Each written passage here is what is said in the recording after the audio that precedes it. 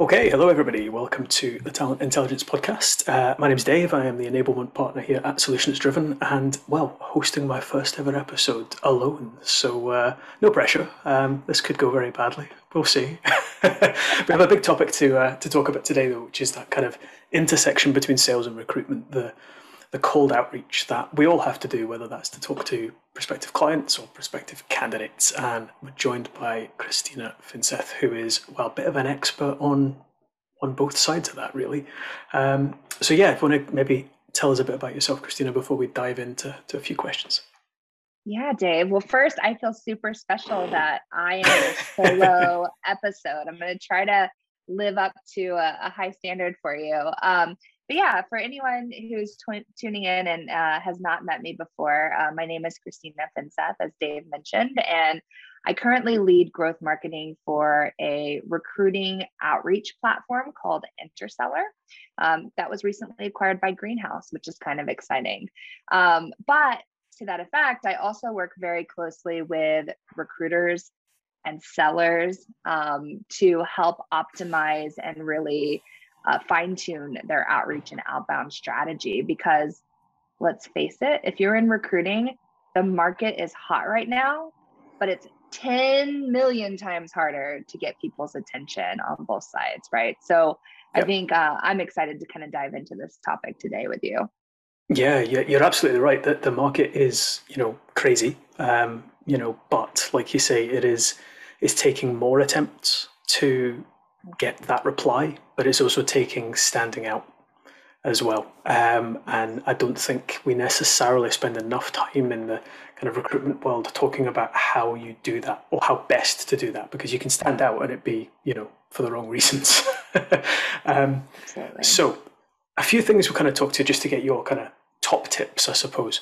And if I move my head too much, you will notice David Bowie appearing behind me. So he'll join us in a second, I'm sure. Yeah, I mean, we talk about the top tips for getting through to, whether that's candidates or potential clients or both. A lot of recruiters out there do both sides of that. We're lucky enough here to split that process up. If you were to kind of distill that into a couple of maybe two or three just kind of best practices, that you may follow yourselves, Interseller, or you recommend to your clients, where do you start in understanding how to get better at that, how to increase that reply rate or that positive reply rate? Yeah, I mean, I think the biggest piece there is, being able to have visibility into your data. So whatever you're using for that, and opens aren't the end all be all, but you need to be able to track, even if it's manually for right now, where you're getting replies, right? So I think first having a process and a way to tune into data is really important. And when I say having a process, I think sometimes, if I think back to the first 5-6 years of my career when I was in recruitment, it was it's not like I had a documented process of here are the 7 steps I'm going to follow to reach out to candidates. Oh, wow, I need a back-end engineer. I'm going to go onto a job board. I'm going to look for those people who match my skill set, and I'm just going to send them all a message. And then maybe a couple of days later, I might try to follow up if I didn't get enough responses in that first one, right? So there's kind of like one and done blast, unfortunately, that a lot of recruiters follow, myself included early on, right? So I think having a process, right? If we can just start kind of somewhere rudimentary here, have a process and know that day 1, you're going to send an email. Day 2, you're going to connect on LinkedIn. Day 4, you're going to send your follow-up emails for those who didn't reply. You can run that manually or with the enablement of tech. It doesn't matter. But having a process is really important. Yeah, I think that's interesting because it's, cadences, sequences, whatever we want to call them, are something that the sales world is full of. And, we're all trying to figure out what's the best cadence, what step should go where. Recruiters aren't, I think, necessarily known for, that process. We all like to be very process driven, but perhaps not on the outreach side of things, to accidentally name a platform you could be using. No sponsors. But yeah, I think it's interesting. And we talk in sales a lot about personalization And I think Yeah. from a candidate's perspective, that can be challenging because, you might be working from a long list of 90 or 100 people. So to personalize 90 or 100 emails or LinkedIn messages or, whatever you're contacting people is tough. How would you recommend people tackle that issue of personalization? Because, that's always going to increase the reply rate. So how do you do that at scale? Yeah, Not an there's easy question to answer, but it's not. And I have a few different thoughts here. And I'll try to kind of organize these few thoughts that I have. But, first and foremost, I feel like as recruiters, sellers, whatever side of the fence you're on, we have this innate feeling of needing to punch everything into that first touch. Why we're reaching out, who we are, what we do, how we can help you, what are the problems we solve. And it really, it's hard because you don't have to explain all that, right? And that's where personalization also kind of feeds in. You need to think of it, your cadence or your outreach process as kind of a story that you're telling and unfolding over time, right? And if you spill everything, and heck, if you send an entire job spec or job description as your email 3 times, you're losing out, right? You've got to figure out ways to package that in a way that makes it very clear for the recipient to know what's in it for them and not necessarily just this regurgitation, right?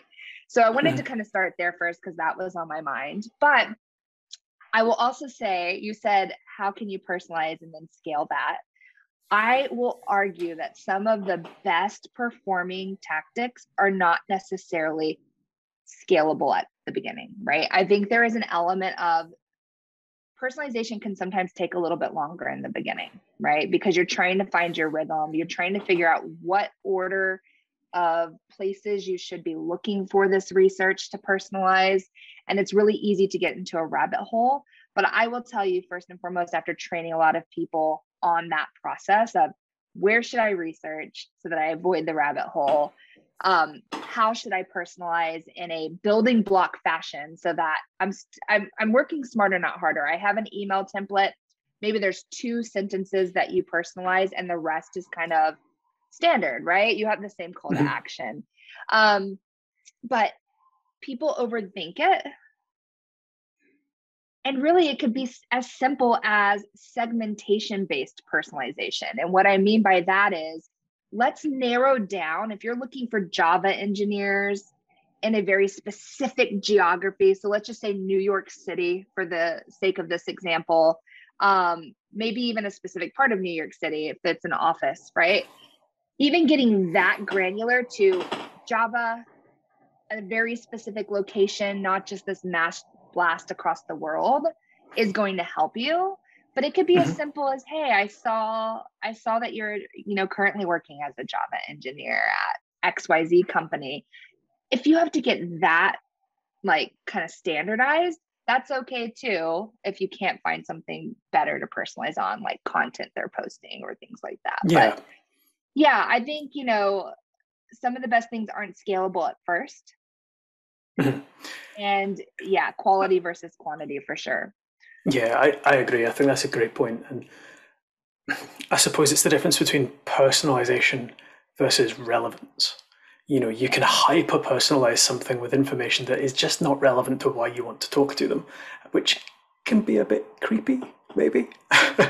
And I think, speaking from a sales background, it's really easy to do that. You refer to the university somebody went to when you're trying to tell them, I want to talk to you about your recruitment challenges. There's a disconnect there. The two don't match up. Whereas, like you say, if you're just telling someone, I'm looking for something specific and I think you meet those criteria, yep, that's personal.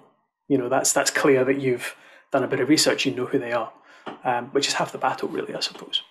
Yeah. You spoke when we kind of caught up before agreeing to record today's episode. We spoke, or you mentioned something called the FIRE framework, which I'm really intrigued about, which seems to be the process that kind of, whether you use it still or you've used in the past, but that brings together everything you've been talking about so far, Christina. So without giving away too many of your secrets, how does that work? Yeah, so the FIRE framework is equal parts kind of mindset shift on what a good sales or recruiting email looks like. Side note, You're not really saying anything about you or your product or your service or anything like that. It's really to generate a ticket to a conversation. And it's equal parts execution. And so I think some of the things that are really important is I have been able through data as well to reach out to people and literally say zero about the company that I'm reaching out from. And because we are in, we're consumers, a lot of us are very modern, tapped into technology. What do we do when we're going to purchase something on Amazon for the first time? That's a little bit of a bigger purchase. We go and we look at reviews on our own. We come to our own conclusions and we take that context to decide whether or not we're going to buy that product, right? It's the same thing with cold outreach. You're supposed to generate enough curiosity without giving away the whole shebang, without making it a sales pitch or a recruiting pitch. And 9 times out of 10, that candidate or that prospect is going to do their own research because you generated curiosity. So they're going to say, oh, who's Interseller? Oh, who's Solutions Driven? What do they do? They connect the dots, and then it's a psychological switch. I'm then, as the prospect, making the decision to say, okay, I know what they do. This is a really interesting message. I know what they do, and I'm going to write them back and say, hey, it looks like you guys are doing this, and I am looking for this right now. Can we have a chat? You didn't sell me on anything, but you got me curious because you made the messages all about me, and they're all value-added messages. I think the other very unique part of the outbound fire framework, and this is something that I structure irrelevant of that kind of approach of not selling or building relevancy, is it's multi-channel. And I think recruiters need to be more multi-channel, whether they're reaching out on GitHub, whether they're reaching out on LinkedIn. I think the more you can get good or proficient at multiple channels of reaching out to candidates or prospects, the more opportunities you're going to scoop up. So it's important to have email, social selling, and cold calling kind of all woven into that mix. So I think those are kind of the key components, just to, without giving too much away, but you can dig deeper. I'll give some secrets away. It's okay. I was going to say, don't give it all away.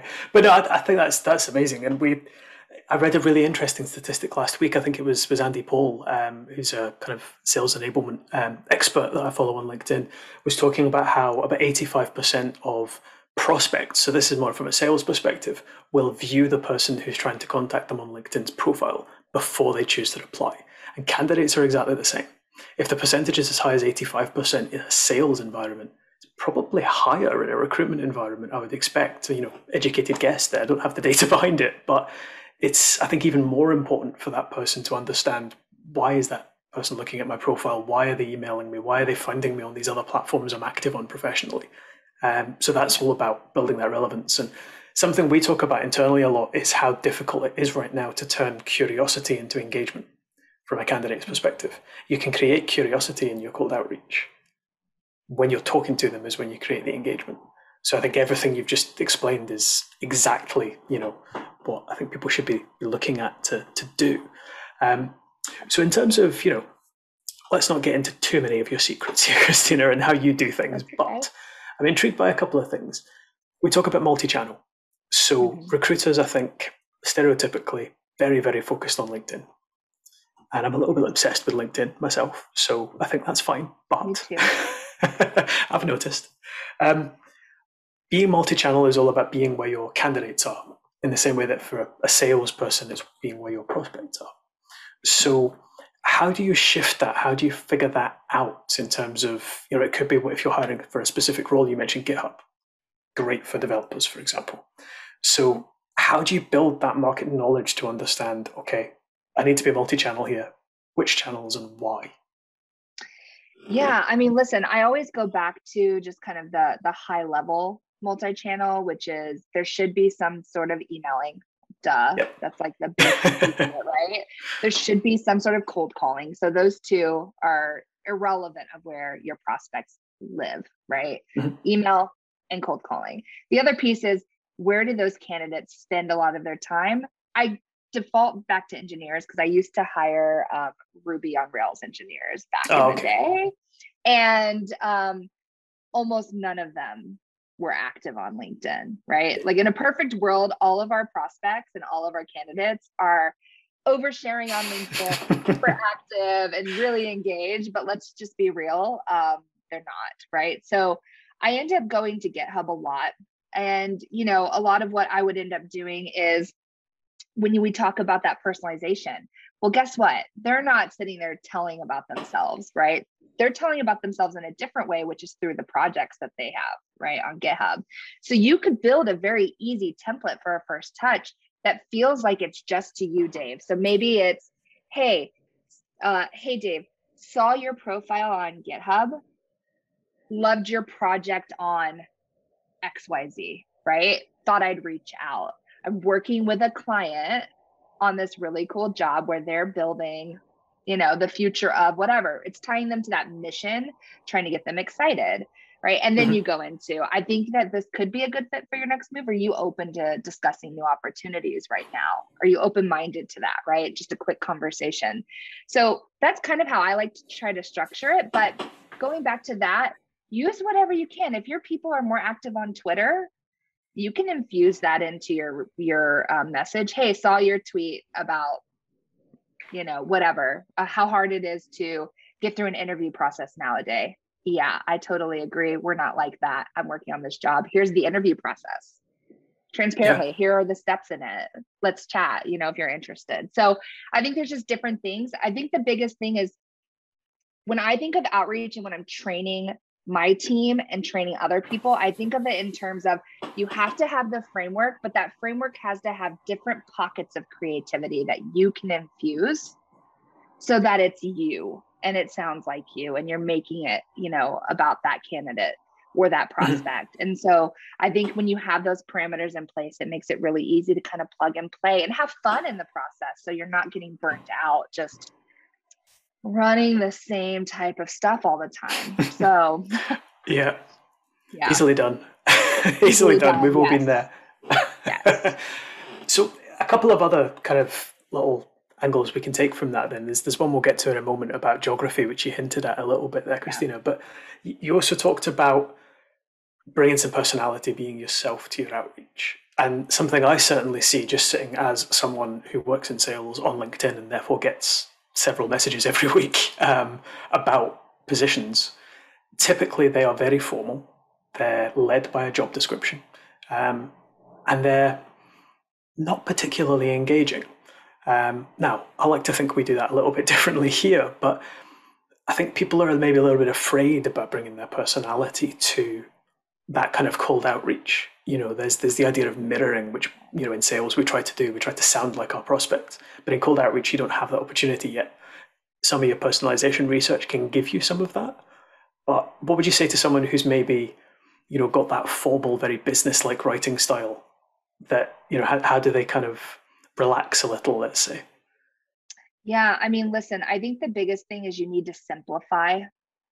If you are a heavy writer and you like to use more formal language, simplification is not going to hurt whether or not you sound serious or not, or formal or not. You can simplify language. And so if that's huge, right? And Will Allred from Lavender and I talk about this all the time. It's just when we're rewriting emails, a lot of it just comes in simplifying, right? Not using things like, I think you'd be a great fit, you know, or things that are unsure in your language too, because that can come across as your confidence is lacking, that you might not be a subject matter expert in your particular field or the particular types of candidates that you recruit for. You have to sound a little bit more certain. But I will also argue until I'm blue in the face that everybody laughs. I don't care if you are in the C-suite or you're an entry-level employee. Sometimes that pattern interrupt of breaking some of your follow-ups up with humor or adding a GIF or something like that can really get people to take pause and respond back. The other part is you can't win everyone over with the same approach, right? Inherently, you already have to accept the fact that some people are going to get pissed off when you reach out. And it doesn't matter if you are formal. It doesn't matter if you send a GIF. things work for different folks and different strokes for different folks, right? So I think that's why it's important to have that multi-channel approach. Try to weave in different types of outreach, whether, you're a little bit more direct in one of your follow-ups, maybe you're a little bit much more short and sweet. It's an iterative testing process. You have to keep testing and see what the data is showing you. Will and I were talking this morning because we were recording a video, and we were talking about how subject lines in particular are very subjective from team to team, because performance for mine, I only like to use 2 or 3 words in a subject line, but there are people who get opens off of like 6, 7, 8 word subject lines, but it works for them. Yeah. You just have to test. Don't be afraid to test. And if the data is telling you, okay, I've got like 6 people who are pissed off at me because I sent this, and I've only reached out to 9, well, then you probably need to pivot, right? Yeah. That's telling you something. Probably need to pivot. Yeah, but if it's 1 in like 100 people that's like, I don't appreciate this method of reaching out to me, but you have 5 other candidates who are like, oh my gosh, you totally just made me laugh. I love this. Let's chat, Yeah. And okay, that doesn't matter, right? Yeah. No, completely agree. Completely agree. I was wondering if you'd bring up lavender as well, because we'll come to that at the end. I'm a big fan. Let's put it that way. Again, not sponsored. But yeah, I think you're right. I think simplification is huge. As something just personally I've been working on a lot over the last kind of 5 or 6 months, and it's unbelievable how sort of subconsciously complicated your writing can be if you're just kind of typing away and not really thinking about it, because you understand what you're writing. You've got to put yourself in the recipient's shoes, I suppose, and simplify. There's one tip actually I read a few weeks ago, which was if you're having trouble simplifying some of your outreach, then dictate it.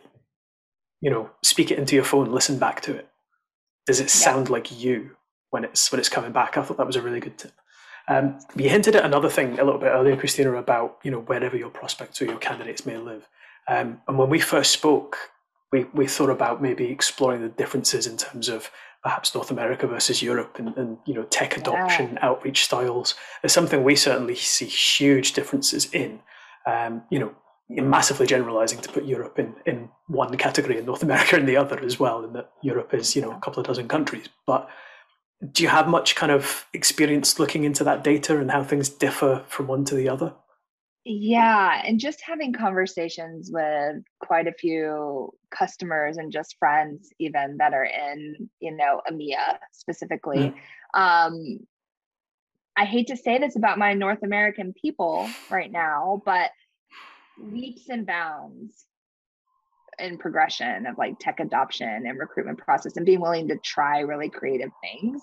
I feel like EMEA is a little bit above on that. Now, with that said, I think what often happens here and what I'm seeing a huge rising of in North America is, a lot of the tech startups or the really fast growing tech startups have really flipped the script on what recruiting looks like. And a lot of bigger orgs are starting to adopt that and have been adopting that. And it's this idea of outbound driven recruitment, right? And they're following more creative tactics and very specific processes for trying to get the attention of candidates for hard to fill roles, for those really niche roles, for those highly passive candidates. But you still see a good amount of companies that are just posting and praying. They're more transactional in nature, whether it's because they're doing volume recruiting or because, they just don't know any better, right? They're spraying and praying. There's a lack of training in how to really craft an outbound approach to getting in front of candidates specifically.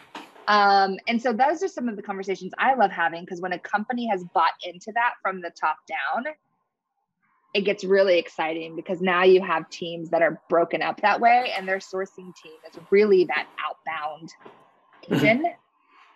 But yeah, I see way too often just so many people who aren't trained and who just don't know any better than, oh, okay, I have a job. Let me do an intake with the hiring manager and then let me post this and see what happens. right? Or maybe I post a LinkedIn post about it, sharing the job and see what happens. That's kind of the extent, either because they don't have time or they don't have the right training. Yeah, or an element of both. I mean, certainly something we've seen over, the last what, 4, 5, 6 months, as the market's got crazier and crazier, is companies who had certain positions they could almost rely on inbound applications to fill, and then others that were more challenging, and that's where their internal recruiters spent their time. Those ones that they used to be able to fill with, dozens and dozens of inbound applications, those applications are just not coming anymore. And it's because of how candidate driven the market is, all of these things everyone's talking about, the great resignation, great reprioritization, whatever you want to call it. So the method of outreach, I think, is huge. Something I know we use internally, both on a sales and a recruitment side, is video.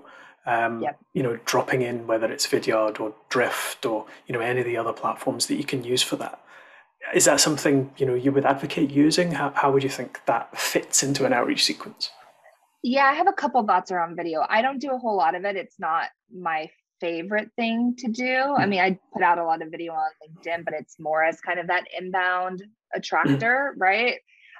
When you're using it in outreach, I think there is a place for it, but just like with copy and text, it's how you're using it and when you're using it. And so I think if you're using it as a follow-up, not an initial message, I think that is key because of deliverability, right? If you see that I wrote you a message, Dave, and you didn't respond, but I do know that you opened it, that means you probably saw it, which means my deliverability is good and I can probably send a video next, right?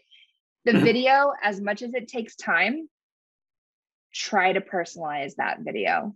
And I'm not talking about the really kitschy stuff that people have caught on to now, where it's like, I've written your name on this piece of paper, but it's a personalization token. I'm talking about like actually speak to that person. Hey, Dave, man, I just dug into your project on GitHub on, whatever. And I had to like send you this video real fast. If you didn't see my first message, here's what I'm looking for. And I think this could be a good fit for your next role if you're looking for it, right? So I think video can come into play really well there. I think LinkedIn is also a very unused or not fully tapped channel for dropping in video or voice notes. Voice notes, I was going to say, yeah. Oh, I am like passionate about voice notes. I've booked plenty of meetings this year just off of voice notes because people are still delighted by them. They're like, wait, I didn't even know you could get a voice note. And it solves for the problem of needing data for mobile numbers, right? If you're prospecting an audience that is on LinkedIn, that could be really helpful. Oh, definitely. The voice notes are interesting. I'm getting quite a few of them at the moment. I wish they would allow you to, not have to pick up your phone to record one. If you could just speak into, my little microphone here, I think that would be the next level on that. So you could just be sitting at your desk doing it. But yeah, they're a growing thing.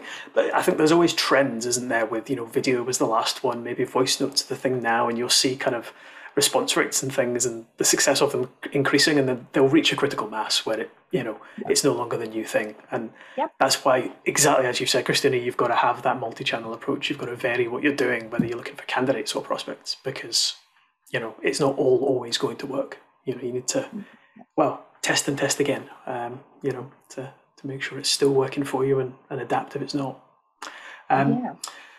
So a couple of things to finish up on, because I think this has been absolutely fantastic.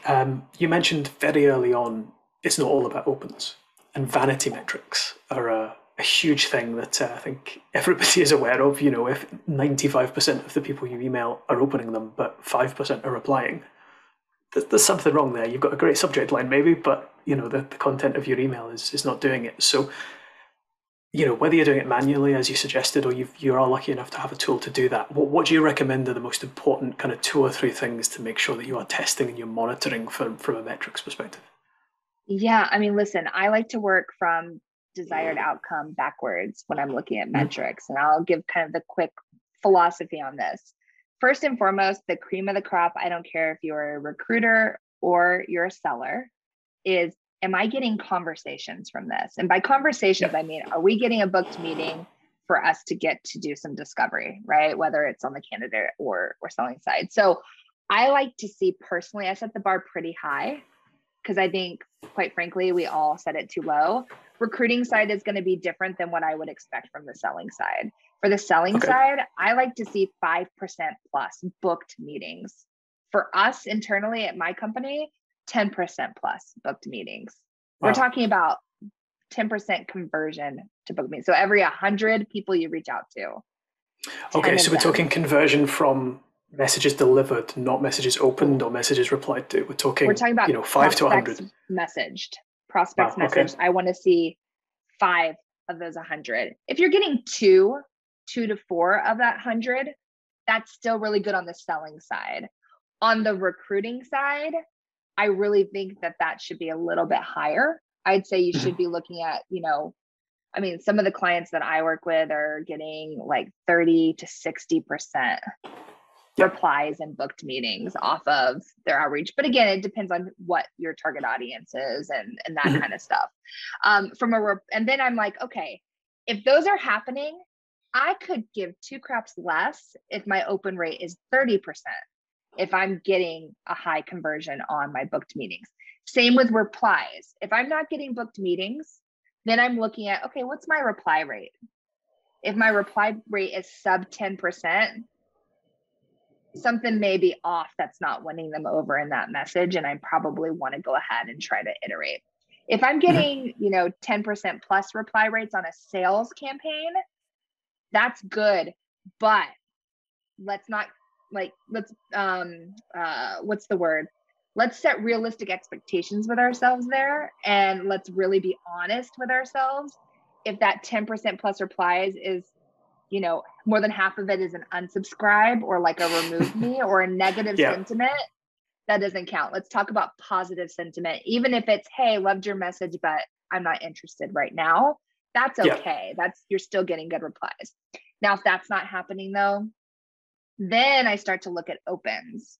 And if opens are sub 50% and none of the rest of that's happening, then I start thinking that it could be a deliverability issue. I think that maybe my subject line isn't good.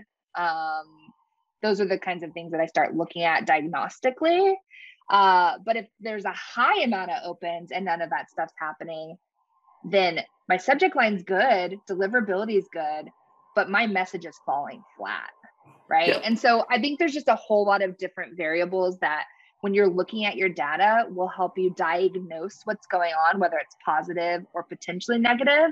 But you also have to give it enough time to truly understand that data, even if there are early indicators. So 100 people, whether it's prospects or candidates, should be enough for you to make a good data inference on whether or not to continue moving or iterate.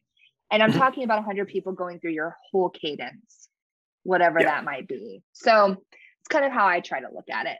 I could probably go deeper, but let's leave it at that. No, I think that's a really, really useful kind of actionable point for us to finish up on, actually, because exactly like you say, start at the desired outcome. I think that's a fantastic tip. If you're not getting meetings, that's when you can start to look at everything else. But actually, if 5, 6, 7 of every 100 people you're reaching out to want to talk to you from a sales perspective, probably 20 or 30 from a recruitment perspective, then you're doing something right, and keep doing it, basically.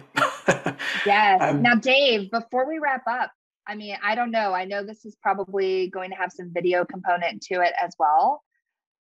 I have a rewrite of a recruiting email I can briefly show if we have time. I think we should definitely do that. This is now for anyone who hasn't watched Christina and Will Orridge from Lavender. Firstly, go find them on LinkedIn because the stuff they do is amazing. But this is always good to watch. Yeah, so I just put out a blog post for our company on a recruiting email. And so let me just start with the original real fast. This, just to give you some context, this is a recruiting agency that I won't name, obviously. Better not be us. No, it's not. They're recruiting for a senior manager role in the biotech industry. It's a pretty niche focused, what I would consider a hard to fill role. And so this was the original email. Yep, it's me again, the pesky recruiter looking for an experienced senior manager in a specialized area to join a growing biotech organization in the Northeast. In this role, you'll provide leadership and oversight for blank through the development and implementation of the overall blank strategic plan. Working closely with the executive team, you'll identify quality issues as well as maintain a robust program for complaints, product recalls, product retrievals. You'll also approve and review all QMS documentation to include controlled documents, such forth. Are you open to chatting? Please call me at, here's my number, or click the link below to schedule an appointment. I'll tell you what's wrong with this email. Length is a big thing. It's also just written in a very heavy, dense way with a lot of large words that come obviously from the job description, right? And there's really no keen sense of like what's in it for this person. They know what some things of what they'd be responsible for, but what's going to get them excited? And then I've gone into this a lot, but I'm not a big fan of having scheduling links in an email. I'm much more of a fan of using that behind the scenes to really navigate a time that works. Yep. But to get into the rewrite real fast, because just for the sake of time, this is how I would rewrite it. Hi, Dave, I'm just going to use you. Saw your experience in specific, skill set, thought I'd reach out. I'm working with a growing clinical stage biotech company looking to add an experienced senior manager to their leadership team. The company is on a mission to develop and this is a type of drug, impacting, creating, and driving a better quality of life. So I'm bringing in that mission because this might be something that's important to that person, is that they're working for a mission and purpose that they relate to. And this role will have full ownership and leadership over the blank program, approving and reviewing. I just throw in a couple different things, right? Because now I can add more stuff into my follow-up, and here's a little bit more on the job spec if you're interested. Any interest in having a no pressure chat about this opportunity? That's it. And the biggest difference is the brevity. I'm trying to get the candidate excited, maybe pulling on some heartstrings. So I just kind of wanted to share how I think about a rewrite in the sense of a first touch. No, that's amazing. And I think the first one, may capture some interest from active job seekers. It's not going to pull in that passive candidate, that person who's in a secure job and is not thinking about moving. The rewrite, that's who you're targeting there. The active job seeker will find you if you're relevant. It's the passive candidate who might well be better, suited to the position that rewrite is looking to talk to, which is ultimately for those tough to fill roles that we're always talking about. That's what you need to do. So that's fantastic, and I highly recommend going and check out those videos as well. But before we finish up, where else can people find you, Christina? I know you're all over LinkedIn, so that's the first place I would go. I'm very approachable, so please feel free to reach out and connect with me on LinkedIn. Just let me know that you came from this podcast. That way I can kind of connect the dots with some context. But connect with me. LinkedIn is probably the best place to find everything that you want to find about me or anything that I'm working on. Yeah, fantastic. Well, thank you so much for your time. I hope there's been, some genuinely actionable tips for everybody there. And it's something I don't think we talk about enough in recruitment circles, is that initial outreach. You build a short list or a long list even of 100 candidates. How do you get as many of them as possible to talk to? And I think you've given us some really useful talking points there as well. Thanks for listening / watching, everybody. And thanks again to Christina. Thanks, Dave. Thanks for having me on. Not a problem.